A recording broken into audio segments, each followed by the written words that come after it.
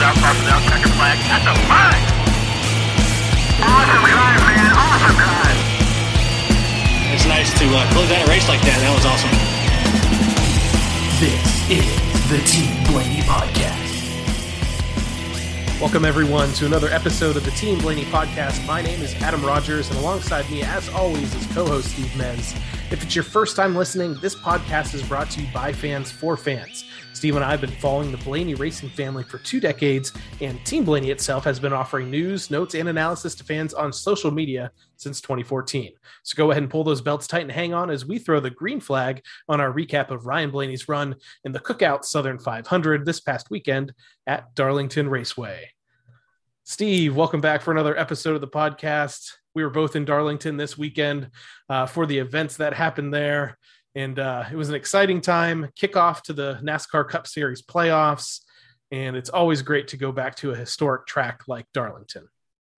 Yeah, we had a pretty good weekend there as fans, and just the spectacle of the whole thing was pretty impressive. Never being to that track before, it was really cool to see that track in action.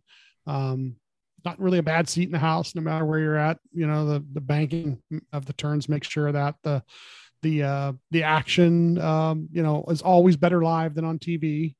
So, you know, it just, it was a pretty good weekend overall. We got to see practice and qualifying on Saturday and the race on Sunday, and got to see a lot of good things. Got to talk to some people, which is great. I found out, some people actually listen to the podcast. That was great. I mean, we have numbers. We know there are people listening, but plenty. but it's interesting to hear that some of the people that are listening are people that can keep us honest. Now, I always hear it described, and I had this kind of feeling the first time we went to Darlington, but, coming out of the parking lot, you walk under the arch, you kind of see the track, you kind of get in there. People are always like, oh, you can get goosebumps. You can kind of feel the ghosts around you. You can see Cale Yarborough like driving down the backstretch, or like did you kind of get that sense from being at a place that's been around for 70 plus years on the Cup schedule? For being an older facility, it doesn't look like an older facility. I mean, it's in pretty good condition, pretty good shape. It's not like tattered and torn or anything like that. So yeah, you don't get that feeling. It's not like the lost speedways or anything like that. We drove by Rockingham once or twice on our way back to our hotel, but it doesn't feel like an older place or an older facility. The racing is old school, and definitely watching them try to handle turns 3 and 4 was pretty incredible, especially since we were actually down in turn 4. Runs so close to the wall. Mm-hmm. Even Ryan too, early in runs, like it's just unbelievable how close they get. And where you guys sat in 3 and 4, and we haven't sat in that section before, but we have sat toward the end of the main grandstand, and that's my favorite spot because you can see them riding that wall the whole way around, and I think it's kind of the best action spot to be at for sure. Yeah. On Saturday he got a stripe. Yep. I don't know if it's a practice. I don't know if it's qualifying, but he got a stripe because we saw them fixing it on Sunday. So as seen on Team Blaney Twitter account, we're able to kind of get that photo from when we were down in the garage wandering around. So, and the racing this weekend, I mean, in both races, and once again, I apologize. We brought the rain with us, and you brought the rain. I see. Okay, yes, yeah, I brought the rain from Daytona, and because we did get to see the start of the Xfinity race, and then 2.5 hours later, they had a rain delay. The finish of that was wild between Sheldon Creed and Larson and Noah Gragson. That and a ton of fans there for the Xfinity race too, which surprised me. I'm not kind of used to seeing that at some of the other places that we've been.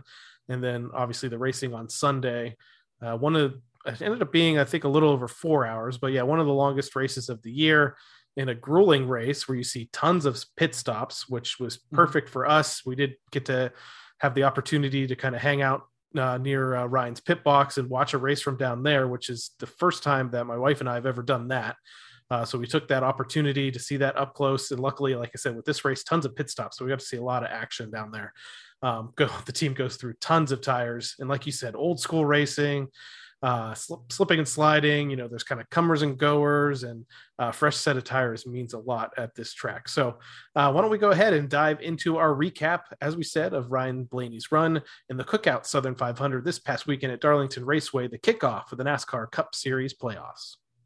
Yeah, had Saturday's practice and qualifying, and he was in Group A. With both practices, Group A is always slower than Group B for some reason. So when it all shook out, he was like 21st quick overall from both sessions. I was able to get the first body armor picture of the weekend at that point. From there, it was water. Yeah, body armor water was the big one all weekend long. Didn't see a lot of flavors. So they do go out in Group A, and he puts up a time that actually hangs on to the 5th position in Group A. So that's great. Kind of qualify for the pole. Goes out first for qualifying for the pole, and hangs on to 9th. Really not that far off, but it's just one of those things where they, I don't know, but the 22 car ends up winning the pole. Yeah. So within the Penske group, they've got the speed, they've got some things figured out. I don't know how close or different sometimes they set up the cars based on the driver, but just a little off, but not far off, and good enough probably as the night goes on Saturday. Yeah, I was happy with the top 10 start. I mean, he kind of squeaked in there just to be able to run for the pole in the first place. And then, yeah, as you said, the 22 and the 2 started up front, and Ryan started toward the back of the top 10. But I thought it was a good place to start the day, and knowing that it's going to be such a long day with a lot of strategies and a lot of pit stops. Yeah, well, he makes a statement about staying in it all day, and that ends up being, part of his post race statement too, is that they finished the race. And as we go through some of the stuff and some of the things that happen to other people, pretty important to do what you're going to do, and we'll find out later when we're looking at the standings too. So we got stages 115, 230, and 367. The 99 car failed the inspection process 3 times. Yeah, 3 times passed on the 4th. Yeah. So he got no qualifying, and no pit selection. Lost pit selection, right? He gets to be last on that. Tail end of the field plus a pass through at the start of the race. So his day is incredible when you follow him like your wife does. He actually does pretty well for everything that happened to him. Yeah, won't say who, but we did hear a funny quip, and I was like, oh man, it sucks for them. They had a bad day. Quip from somebody at the track said, well, that's what happens when you try to cheat. Got a chuckle out of that. But I mean, the teams are always trying to push the limits, and I mean, they go through this laser scan, and I'm sure, and the problem with that too is, you try to fix what you're off on, and then it creates other problems. And I don't wish that on any team, because that could quickly happen to this 12 team at any time with the way that they're trying to get these cars set up. Yeah. Competition caution was set for lap 25 and ends up getting pushed to lap 35 here with some of the things. But by lap 3, Ryan settles into 12th. Starting on the inside is not a good thing all night long, because the outside is the leader takes the outside. It gets the better jump. And then literally you want to be on the outside in those first couple laps. It's a lot easier to pass up there. So lap 6 is the caution for the rain on the front stretch.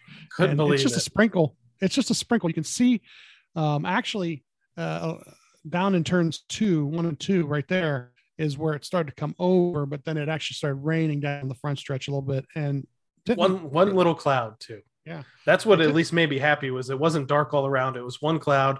And I would have to say, maybe your opinion too, do you think NASCAR was really quick to throw the caution this time based on what happened? Oh yeah. They were being real careful, which is understandable. Yep. If it would have poured and they plowed into it, then we would have had that whole thing again. Yeah. So yeah, for a while now, they're going to be pretty careful, I'm sure. And, it wasn't even enough to bring a jet dryer out. No, it didn't, so it wasn't like lost the track or anything like that. We actually get a restart by lap 17. And by lap 29, he's back to 15th. And we get the competition caution at lap 35. Now they're pitting in 15th, out 15th here. Restarts lap 40. and he's up to 11th by lap 44, lap 55 up to 10th. And we get to lap 66, the 24 takes the lead off of the 22. Lap 72, we get some green flag pit cycle, always good stuff.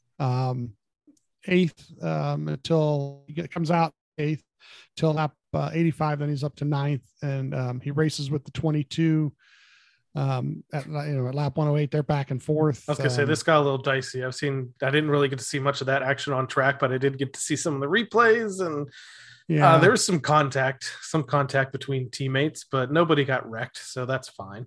But yeah, a little bit of the 22 slipping up into him, and honestly, and Ryan, it seems like, I guess we're gonna race this out, and they did. And I mean that helps. That early on in the race, you also need to know what your car is capable of, because you might be racing somebody like that, in the last 10 laps. So good learning experience. Really glad nobody ended up on a hook.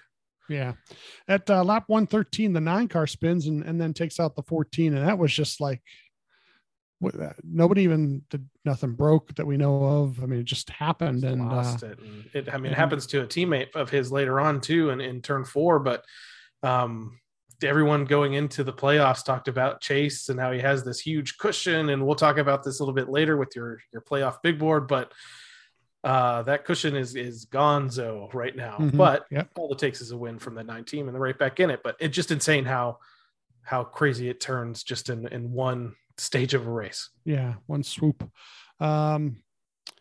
So that's right before the caution. So for the end of the stage. So lap 115, we get that. The 24 wins the stage. Ryan was in 9th at that point. We get stage points right off the bat. And this is really interesting too, because there are points and times where there are guys inside the top 10 who are non-playoff guys too. So not only are you getting stage points, but there are 2 or 3 guys at the end of the stage who don't get any points at all because they weren't in the top 10, and there were non-playoff guys in the top 10. And it really kind of jumbles the standings. And then when we get the winner that we get, it really messes things up because we don't get that automatic berth to the next round either. And I'll have to say, I mean, I already talked about Ryan battling Joey there, but Ryan battled to stay in the top 10. There was like 3 or 4 different guys that came up, and he got passed at a point, but like that came up and challenged him for position. And, he seemed like he knew what was on the line. He needed to get those stage points. He was in position to at least pick up a couple. And there's guys that would get down to the inside and he'd battle with them and they wouldn't be able to make the pass. And at Darlington, especially with the way the new car is, if you do try to attempt to make a pass and you don't make it, you're going to lose ground. And that luckily happened a few times here. And but it does come home in that first stage with some valuable points, even though it was just a couple. They're pitting 9th. They come out in 9th, come out 9th. At lap 122, the 18 is the one leading the field to the green. By lap 136, he's up to 8th. At 152, we start a green flag pit cycle. And like 10 laps later, he's still back in 8th. So they do a pretty good job there. At lap 170, he's up to 6th at this point. And then at lap 179, we get a caution for the 38. They pit 6th, they come out 7th. The restart at lap 185, he gets back to 6th pretty quickly there. At lap 192, the 5 spins, causing a caution. And that was right in front of you. I think it just filled our whole area because, I mean, you were sitting in the grandstand basically across from where we were at Ryan's pit box, and it just smoke everywhere. And I don't remember if that spin actually benefited the 5, because the 5 actually had what they thought was this kind of engine trouble early on. They went down 3 laps. He spins out here, brings out a caution. He had it did not seem like it was a good day for him. He had some wave rounds in there, and I think this actually helped him. Yeah. They're saying it probably didn't happen on purpose. No, I don't think so. Helped him because he had taken a wave round, was back on the, I think at that point he may have been back on the lead lap. And so it kind of helped him. So then he could actually pit, get fresh tires and not lose that lap in a wave round. They're pitting, they go in 6th, they come out 5th, although it ends up being 6th because the 7 car stays out at this point. Yeah. And, I thought he was going to be like a moving roadblock. Actually, he hung on for a little while and stayed up there for a little while, and guys passed him properly and didn't wreck him. But, he was a little bit, I want to say in the way, but he after 5 or 10 laps was holding his own because everybody's tires equaled out a little bit there. And LaJoy is, I mean, he ran actually in the top 10 for a lot of the race in the spring too. So Darlington is one of those racetracks where even if you don't have the best car, if you know the best line, and I actually heard a lot of drivers in interviews this week, and even after the race, a lot of them look at Hamlin. Because Hamlin's won there 4 times, he's kind of like the Darlington master, and you'll hear them say like, I tried Hamlin's line and 1 and 2, and then I would switch it up in 3 and 4. But if you can run a really good line here, Eric Jones, who obviously goes on to some success here and has won there previously, has finished in the top 10. He finished in the top 10 every single race when he was with Joe Gibbs before he went over to the 43. So it just seems like if you can get that track, get that line, you can hang in there. And the 7 really was kind of impressive here. I mean, he didn't stay first, but man, he hung in. Yeah. Lap 197 is the restart itself. Like by lap 203, Ryan's up to 5th. At lap 218, the 51 spins. This pit stop's really good here. This pit stop, they go in 5th, they come out 3rd. It was awesome. And the best part about being down there was definitely seeing these guys go to work live. You can see it on TV, but when you can actually, especially that first pit stall coming in, Ryan's coming in hot. They're, just even watching them anticipate the stop, getting over the wall. I was talking to you about guys leaping over other guys or throwing the hoses out. And I knew, I didn't, have a stopwatch or anything, but I knew that was a good stop. And, they come out 3rd. And I mentioned to you, it's like, they're not like really seem to be a bunch of guys that are, jumping around, high-fiving after a good stop like that. They're very Team Penske-like. They're very business-like. And it's like, we're here to do a job. We did our job. Let's move on. So that was definitely an electric moment of the evening. Yeah. The end of the stage is lap 230. The 18 wins the stage, but Ryan finishes 3rd. Big time stage points. Big stage points here. And at this point of the race, from what we've seen, they've been working on the adjustments. The car is getting better. I don't hear as much from Ryan on the scanner at this point about, the adjustments are slight, a little bit of this, a little bit of that, keep up with the track that, the sun went down, it's getting a little cooler. The track's getting more grip. And those are the kind of things they're working on. They pit 3rd, come out 4th. So not too bad here. This is one of those things now though, where the choose cone ends up being pretty big, because I believe it's the 2 Gibbs cars that end up lined up with each other, and Ryan ends up with Joey lined up with him, and doesn't take off very good on this restart. But the 18 leads. Like I said, the restart doesn't go real well here at lap 236. Ryan ends up back to 6th. And at lap, really nothing really happens till lap 270 there. They start green flag pitting. And this to me is the point of the race that everything gets discombobulated.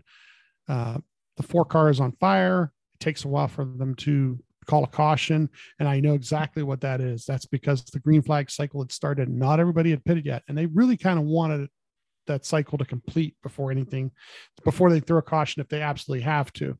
And the pit stop here was good. They had actually, I believe, had gained some ground right up until that happened. And I just based that off of who he came out of that was running behind him, that was running ahead. So I didn't know exactly, with everything, all the chaos, it's hard to understand the lineup, but I was like, oh, he picked up some spots there.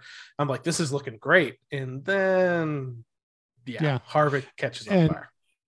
Yeah, the fire thing, we're going to go into huge detail on that you can listen to about 5 other podcasts right now. They're all talking about it because Rodney Childress got on Twitter and went crazy, and Instagram today. There was videos and so, yes, they're definitely looking into it. From what I understand, they're going to make some changes already that they've figured out. Something that they had said, well, now they're going to let them adjust it. That's great. Scary though, because like Ryan was on the radio. Did he get out of there? Yep. And my wife said, well, she says he was over the wall before anybody got to him. Before the caution was even thrown, he was out of the car and over the wall before they, so good for him that he got out of there. Now, here's where the bad things happen. Okay. So technically lap down, they had pitted just a couple laps earlier, and 11th. Okay. So you got to take the wave around, which they do, and a bunch of other cars do, to get back to the lead lap. Now, the way it's supposed to work is the wave around cars are supposed to be tail end of the longest line. And so Josh is giving him that. Josh, when the choose cone is happening, he's telling them, okay, the high line is the longer line. Okay. So Ryan gets behind the guy. He gets behind, he goes up to the higher line. A couple guys, I think the 48 was one of them for sure. And there may be one or two other guys that were behind Ryan, went down to the low lane. Mm-hmm. Ryan got on the radio and said, this is, whatever you want to say. And he's right. It's not right.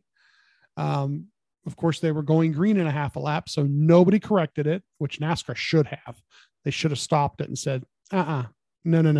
You got to get back behind the other guys in that line where you're supposed to be. But they go green, and there were 2 or 3 cars that were 13th or 14th or 15th in the low lane ahead of Ryan. It should not have been.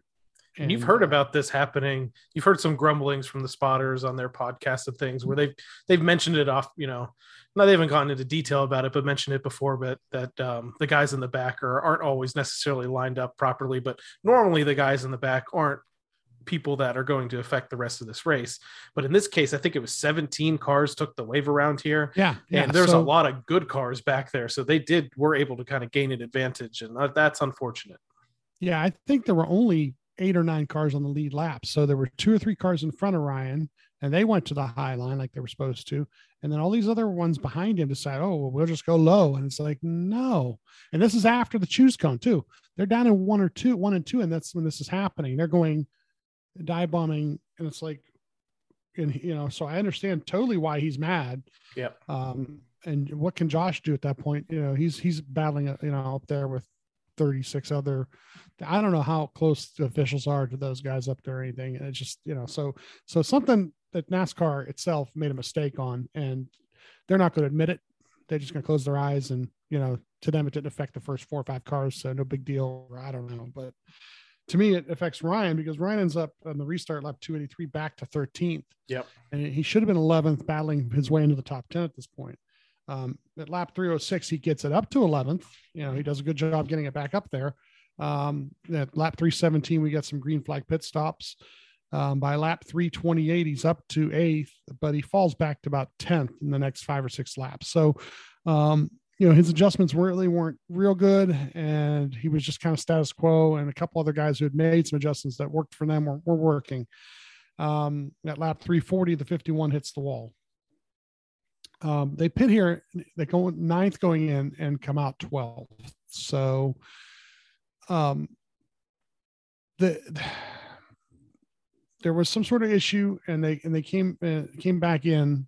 And this was all during when the 18 blows an engine too. So a lot of TV's coverage was about the 18 blowing an engine under the caution. The thing about it is they only lost a spot or 2 by coming back in and fixing this problem. Because like I said, they come out 12th, they end up like 13th for the restart. So the 18 leaves the race. They had come back in. They only lost like a spot on the whole thing. So it really wasn't like, but there was some sort of issue with the stop. And I think it was Jonathan who said, they watched the video and it didn't look right. So they just want to make sure. And they were like, okay, well, let's just make sure, because we don't want, once again, finish the race. You're up there, you're doing pretty decent. You've gotten your stage points, finish the race and get the rest of those points. Really was the kind of the first hiccup of the night, because it's like you said, the team was pretty fire all night long. And I think I mentioned to you right after the stop, and this was before we knew that there was a wheel loose or something, and I said, like, it took a couple extra tugs on the left rear to get the wheel off. And I said, I think that's why the stop was kind of slow. And I'm not sure, I don't even know if that was actually the wheel that they had an issue with or not, but it was just like something that I had noticed. And I was like, that it's not going to be perfect every single time. And they weren't in that bad of a position. Then obviously then you hear, okay, they got to come back in. That's not great. The 18 falling out of the race helps. I mean, the 19 had also just fallen out prior to that. So it wasn't that big of a disadvantage, but when they were running in the top 5, not that long ago, I mean, it was a little bit disappointing, but I like the way that Jonathan, kind of leads the team there, come back in, let's fix it. We have our points. Let's finish, try to finish strong. So, and they do. They do. Lap 348, we get the restart with the 43 leading now. And then this is, like I said, of all the points, things that are happening during the night, one of the biggest things is that we get a non-playoff winner here. Did you think when we're not at the end yet, but the 11 lining up behind the 43, did you think Jones had a shot here? I don't think 20 laps to go. I think we all just assumed it was. Yeah, you just assumed that Denny's going to get there, that the Gibbs cars were so strong all night long. All of them. But you got to remember, like you pointed out, and it was pointed out a lot afterward, Jones has won this race before. He tons of top tens. Yeah, he really knows his way around the place, and he does a great job just running good, consistent laps right to the end. Clean air is king in any track. And once he had it, he knew what to do with it. If he wins, Ryan finishes 13th. Got passed right at the end by Larson, who magically come back from the 3 laps down, and he was coming, and I knew it was a matter of time. And Ryan was ahead, I think, going into the final lap, but he got him on the last lap. So yeah. So overall, though, just like Ryan's quote afterwards, you got your stage points, you finished the race, and look at the people who had problems. You had the 9 car, yep. And this totally rocked his world. The 18 car that screwed up his finish. The 4 car that may have done it for the 4 car. I hate to say that with 2 more rounds to go, but he needed to have good finishes all 3 rounds, and that was not a good thing at all. So, that keeps happening round to round, but you have a day like today where it's not flashy, but it's pretty decent. You want to see top 10 really, if you can. Yep. But like I said, the top 9th and 3rd in the 2 stages, pretty good points day overall. Now, I don't know what their relationship is like off the track, but we definitely know that Ryan and Eric Jones don't necessarily get along that well on the track. They've had an incident at the Clash earlier this year with the infamous Hans toss. Prior to that, I think it was at the Daytona Road Course. I think Ryan actually spun Eric at one point during this race. Ryan was, I don't know whether he got impatient. I guess I can't really judge that, but Ryan threw a pretty big slide job on him, and Eric got into the back of Ryan at that point, and then Eric goes on to win. But overall, and it might not be a popular opinion, especially amongst our Team Blaney Discord chat, but congratulations to Eric Jones. He's the second JGR cast off since Daniel Suarez to go out there and win a race again after leaving that team, obviously at one of his best tracks. Really cool to see the 43 in Victory Lane. I think they said 55 years to the day that Richard Petty won his only Southern 500. The 43 goes and wins this race.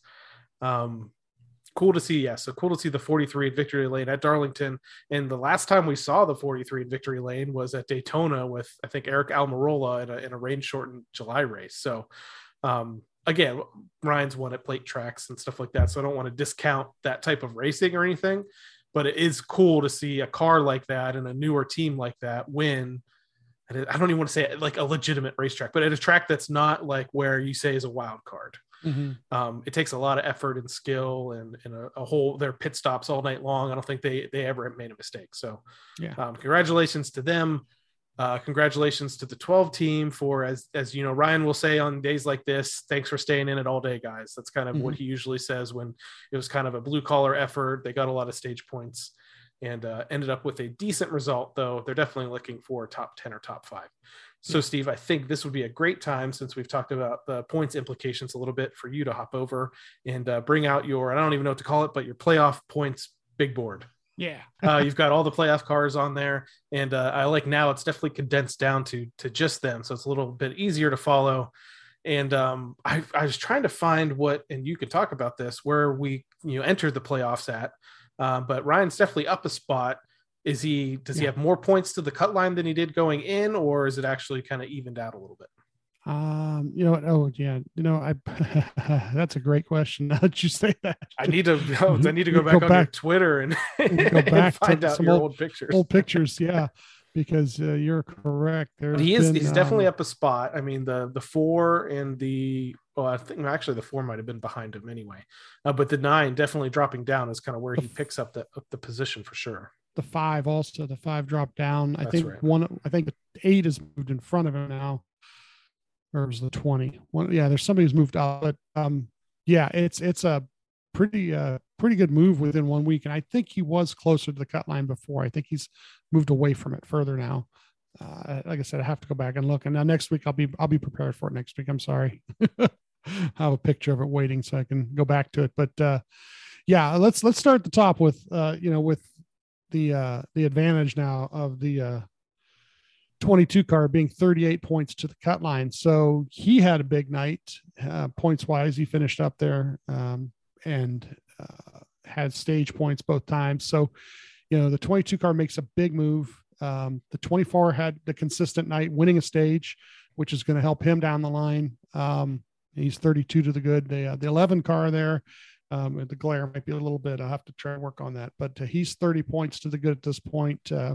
Once again, good consistent night there. The 20 car ran up in the top 10 most of the night, 28 points to the good. And then the 8 car, like I said, he ran a pretty good night too. And then we get to Ryan, like I said, 20 points to the good now. So now we're not sweating like we were 2 weeks ago about a cut line just yet. And I actually have an update. Looking at your big board from last week, he came into this race +6.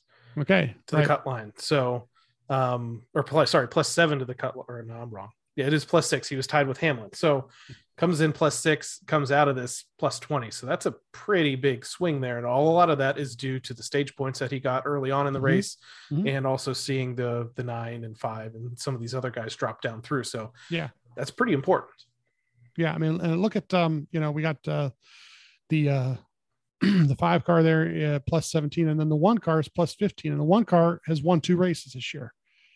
So start to look at those kind of things too. You've got a guy like that who's won 2 races. He's below Ryan now all of a sudden. The 9 car there in the next column, 14 to the good. And what's interesting there is, like I said, he had the horrible night where he basically got nothing and finished at dead last there. And he can't afford another one like that at all, so you can't have, somebody asked the question in the media today about how he's going to race the next race.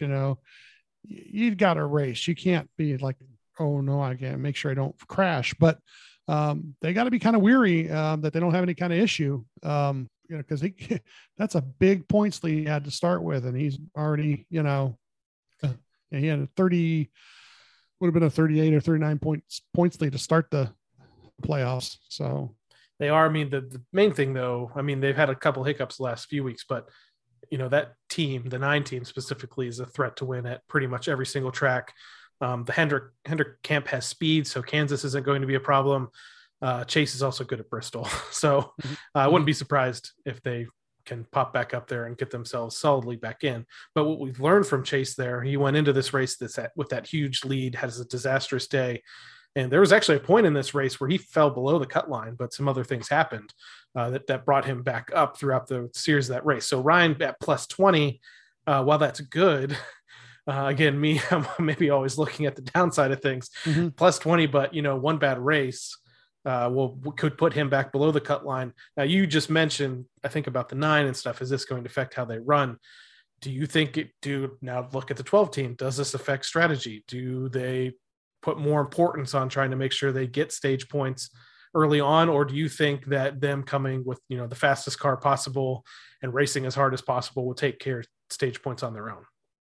I think at this point, they just, race like they raced last weekend. Just, get yourself into the top 10 and then work your way up, starting in the top 10 to begin is the way to do it. And then just, if you can be quicker than that, and just keep working on the car. Right now, I think they're in cruise control as far as just no major mistakes, nothing blows up, nothing gets on fire. That's all they got to worry about the next 2 weeks. Now, the only surprise here below the cut line probably would be Harvick, coming in with 2 wins here. I think a lot of the other 3 cars that are below are kind of the 3 that people, when you hear a lot of people talking about the playoffs and who they think is probably going to go out in the first round, you did hear a lot of 2, 3, and 14. So I don't think that's shocking, but I also, wouldn't be surprised if someone like Austin Dillon is good at Kansas. He was good at California earlier this year, and he's been good at some other places like that. The 2 car has had plenty of races where they've run up front, just haven't necessarily got the finishes. The 14 though, I'm not sure. I mean, he's was much more competitive early in the year, obviously, winning at Phoenix, could have at least finished second at Bristol until he took himself and Tyler Reddick out on the turret. So I don't think there's, outside of Harvick, I don't think there's anyone that's too surprising that's below the cut line here going into this next race. No, but it was interesting as you're looking at that 48 is 10 points above, and then 18 is only 8 points above. And the 18 has had issues. It hasn't been the driver. It's been other things that have affected him a lot this year. So, another issue like that, and they're going to be in desperate need at Bristol. The 99 car rebounded really well from the situation they had. So to be to them, they got to be playing with house money. They're above the cut line, and it's onward and upward from here. And honestly, they could have been better. He ran up into the top 5 at Darlington and then got caught speeding on pit road late. If not, he'd probably be up past Chase, I would think, with the points he probably could have earned with a much better finish. So. But Trackhouse has been kind of up and down. We talked about the one car now just plus 15. I think there was a stretch there in the season where he was in like 6 straight top 5s or something like that. Yeah, I think he's in 7 races right now where he hasn't finished better than 15th. So this week here it's a mile and a half. I can't wait to look at this board next week. The mile and a half, they're not going to be running into each other on purpose. Next week after that, though, there's going to be bullseyes all over the one car and the 20 car too, from what Daniel said in his post race. So these guys here, points wise, got to get themselves in a good position where they don't need a lot of points in that last race at the cutoff. So this board is going to be great to use. Hopefully every week we'll have it. I'll work on that glare problem that I got there, but it'll be great to look at week by week as we keep moving up the standings and making sure we're above that cut line every week. All right, Steve, now that we've run through our playoff standings, we've run through our recap of the Darlington race. Why don't we go ahead and look forward real quick to the race that's upcoming this weekend that we mentioned, and that's the Hollywood Casino 400 this Sunday, September 11th at Kansas Speedway. You can catch the race at 3 p.m. Eastern time on USA Network and on the radio with MRN and SiriusXM NASCAR radio. Going to kick things off on Saturday with practice and qualifying. I believe that will be at 10 a.m. And I'm looking forward to or that was like 12. Oh, sorry. Yes, that would be right. Yes, 12 because it's Central Time. I always get that stuff mixed up. So noon for that practice and qualifying. And you mentioned the Team Penske cars, and we say this kind of every year. They've been fast on mile and a halves in the past. Kansas has been a place where Ryan has run really well. They were running really well last year, I think up toward the lead in one of the races and kind of got punted by Larson going into one of the turns. If you take a look at Ryan's statistics at Kansas, he has 15 starts there. And this kind of shows you 15 starts, 6 top 10s, 3 top 5s. So pretty good stats overall, but he has had a little bit of trouble over the last 7 races.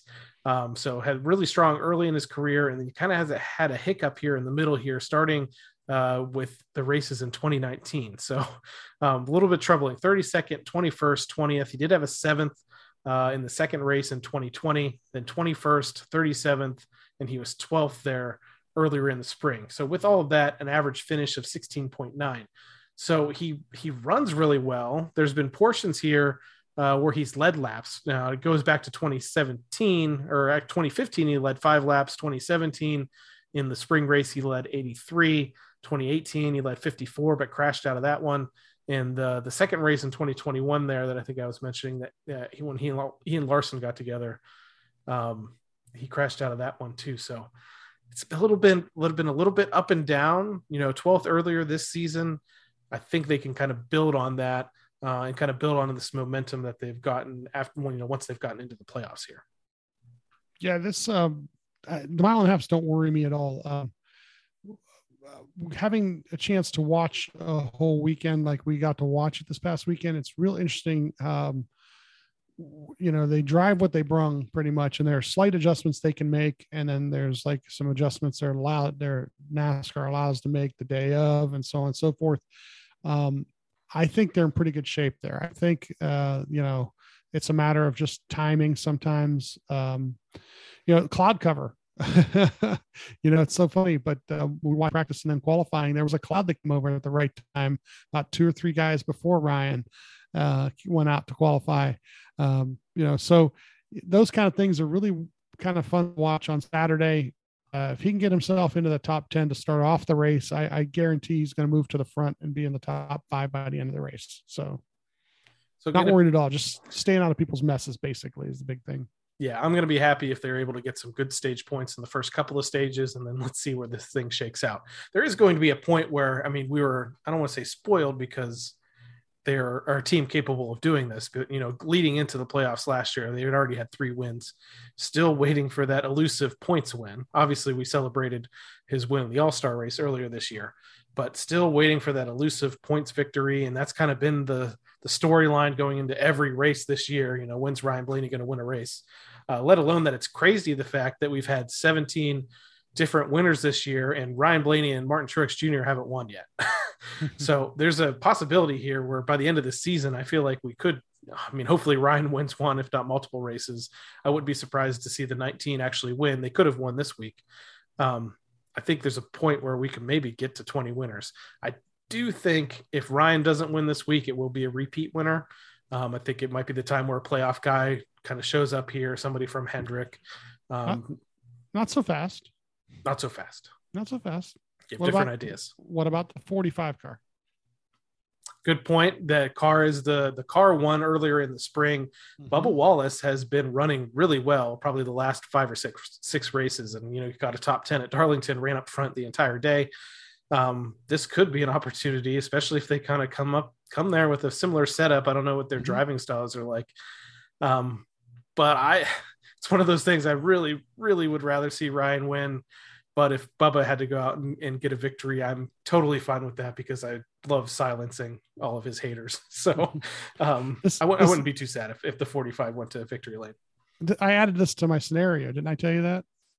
To my scenario for the year? Your wonderful, my wonderful, horrible scenario. Well, it's not horrible in the end, but it'd be kind of fun. Or Ryan wins the championship without winning a race.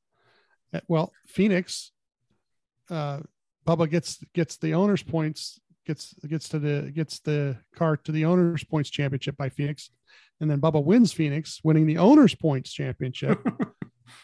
Well, Ryan finishes second that day and wins the overall championship. Now, I still would much rather see Ryan win somewhere like Homestead or Bristol or literally anywhere along the way. So I wouldn't call this our dream scenario, but it would kind of be a funny scenario. But a championship's a championship. That's it. Doesn't matter how he does it.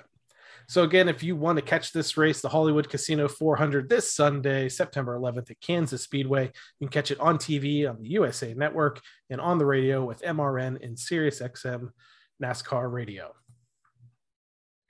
So we celebrated our regular season champion last week in the Team Blaney NASCAR Fantasy Live League, and that was Math Mom 4.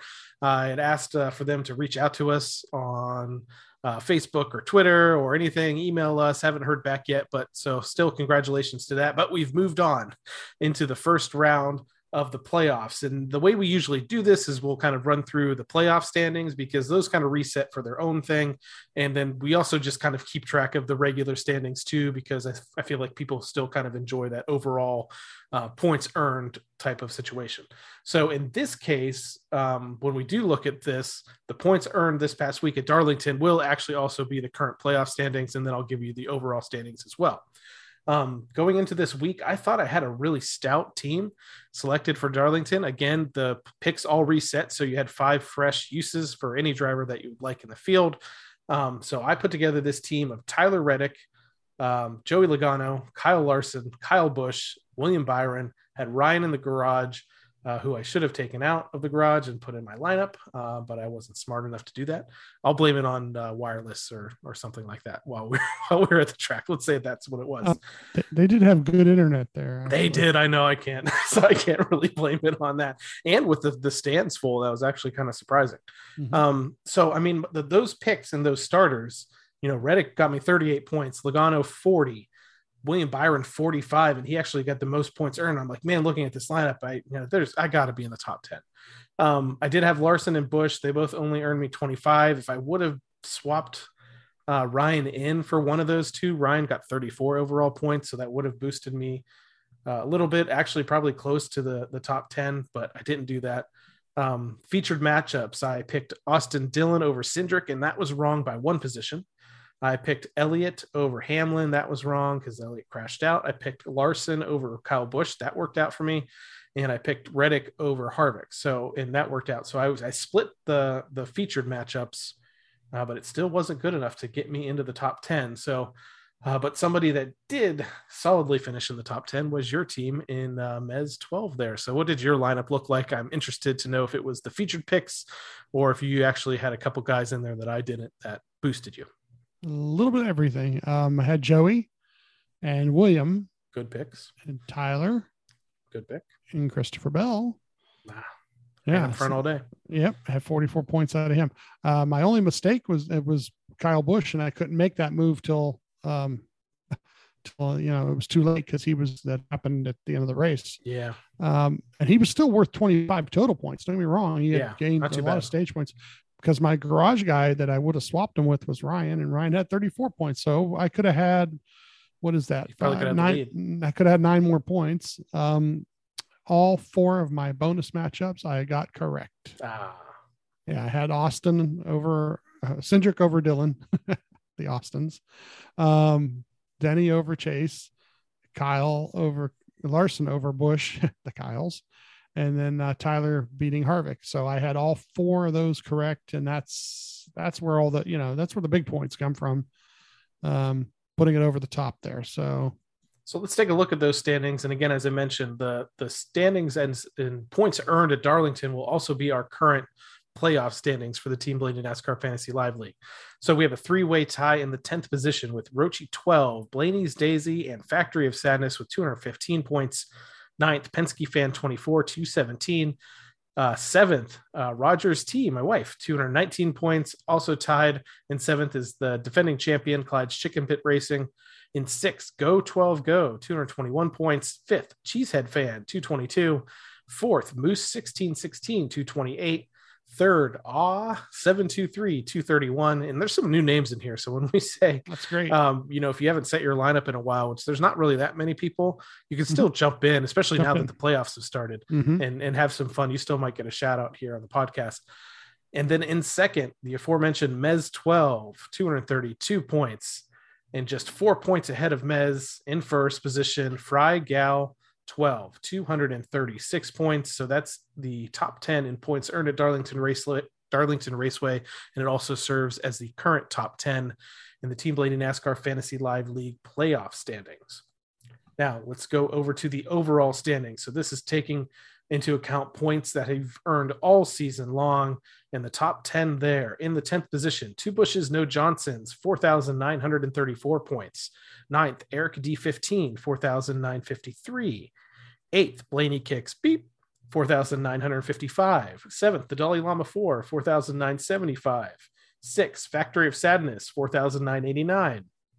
5th, Rogue Tough, 4,995. 4th, JD Racing, 4,996. That's a tight battle right there. In 2nd, we have a tie, Fry Gal 12 and Clyde's Chicken Pit Racing, 5,089 points.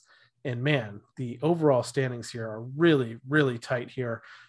Math Mom 4 holds the lead in the 1st position, 5,098 points. So less than 10 points separating 1st and the tie for 2nd here. So if everyone's keeping track, it's exciting. It's an exciting point standings right now. The point standings in the fantasy league are tight. The point standings in the Cup Series playoffs are tight. And I think we're all just having fun along the way. Now my spot here in the overall standings, I'm in the 27th position. And Steve, you've moved up a little bit here into the 16th spot, 4,834 points. So you're moving up. I'm kind of staying stagnant in the 20s, which I think compared to last year, I think I hung around the 40s. So I'm going to say this is an improvement. Anybody going into this week at Kansas that you're looking at, and might be some people we just talked about in the preview there, like Bubba Wallace might be somebody that you wouldn't have normally started somewhere else. Ryan, any of the Team Penske guys, probably the Hendrick guys. I'll know about 1:30, 2 o'clock Saturday. Good point. Qualifying practice.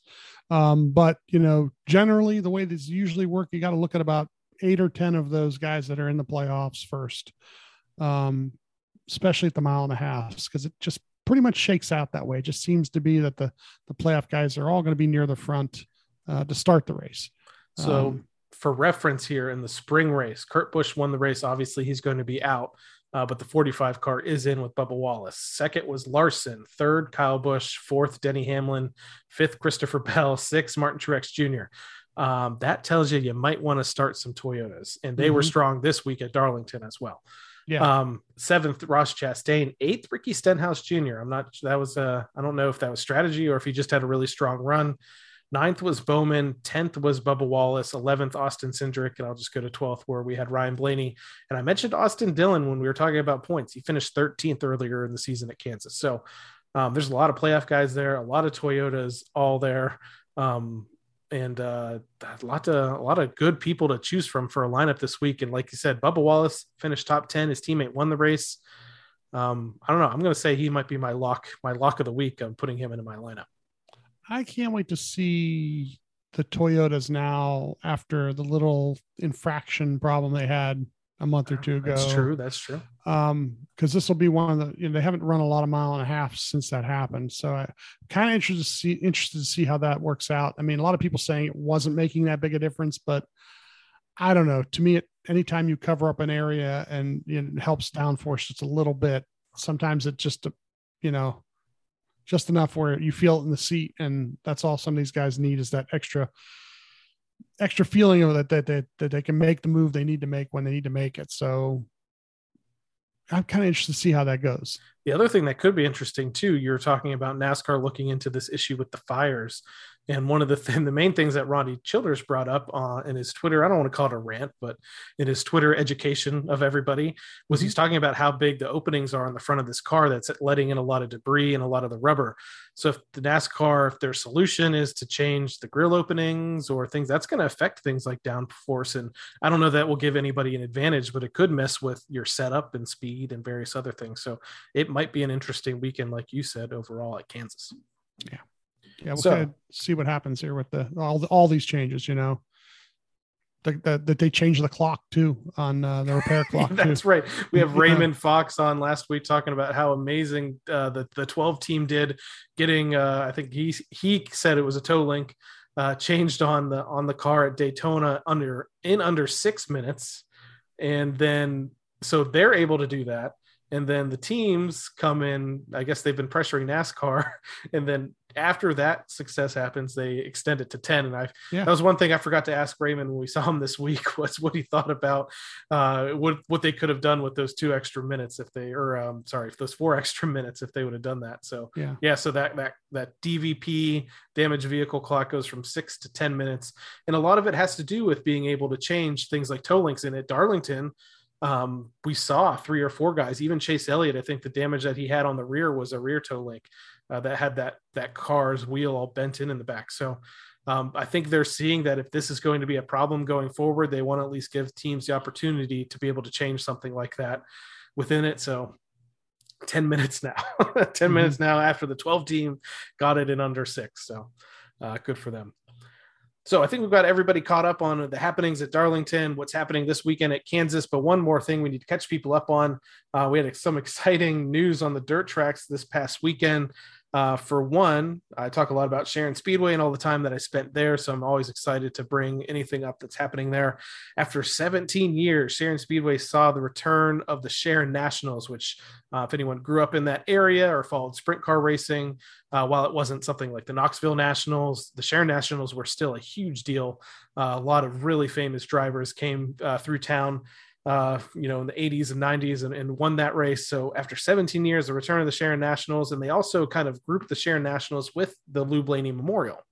Now, the news that came out last week that excited me the most was we saw the return of Dale Blaney behind the wheel of a sprint car after, I think, more than a year. I think last year he spent a lot of time as an official with the All-Star Circuit of Champions. I think he's made some life moves and things like that that's kept him out of a car this year. But he comes back this past week, and runs a second car, the 10B, alongside Dave Blaney. So there are 2 red number 10 cars out there competing this weekend. The Sharon Nationals took place over 2 days, a Friday and a Saturday at Sharon Speedway. Both of those races were sanctioned by the All-Star Circuit of Champions, and the Saturday race itself was the Lou Blaney Memorial. So the Friday race with the All-Stars, both the Blaneys made the dash, and they finished 3rd and 4th in that. Dale went ahead and finished 4th in the race. Dave finished 20th.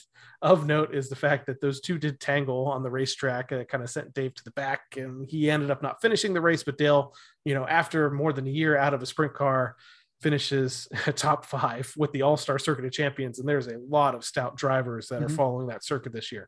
Brent Marks went on to win. He's had several wins with the All-Stars this year. Second night of the Sharon Nationals, there was the Lou Blaney Memorial. Did see a lot of photos of Blaney fans that they talked about wanting to do kind of like a Lou Blaney shirt out. Everyone wanted everybody to wear a shirt. We did get some photos from the Mariottis that I called our roving Team Blaney reporters that were out there at Sharon Speedway for the Lou Blaney Memorial. We were able to post some photos of that. They were able to catch up with the folks from the Ryan Blaney Family Foundation, which, we're always doing our best to kind of support them. So it was really nice they got to catch up with them. But in the racing action, Dale comes home in the 6th position in the feature. Dave finishes 12th, and Cap Henry, who won earlier in the year in the Buckeye Cup at Sharon Speedway, went on to get probably one of the biggest wins of his career in the Lou Blaney Memorial. So like I said, always great to see Dave and Dale out on the racetrack. Really, really great to see Dale back behind the wheel of a sprint car. And Dale actually, I think, has, at least tentatively, has several more races on tap this week or this year. I think both of them are going to do a couple different things coming up the next couple of weeks. I know Lernerville was on the schedule. Keep an eye out for that. I'm sure there was a link somewhere that posted that. It might've been the Blaney Bunch itself through their fan club. So yeah, keep an eye out. Both Dave and Dale will be running together a couple places in those dueling 10 cars, which was kind of cool to see. Yeah. So awesome. Congratulations to them on their, pretty decent runs over the weekend.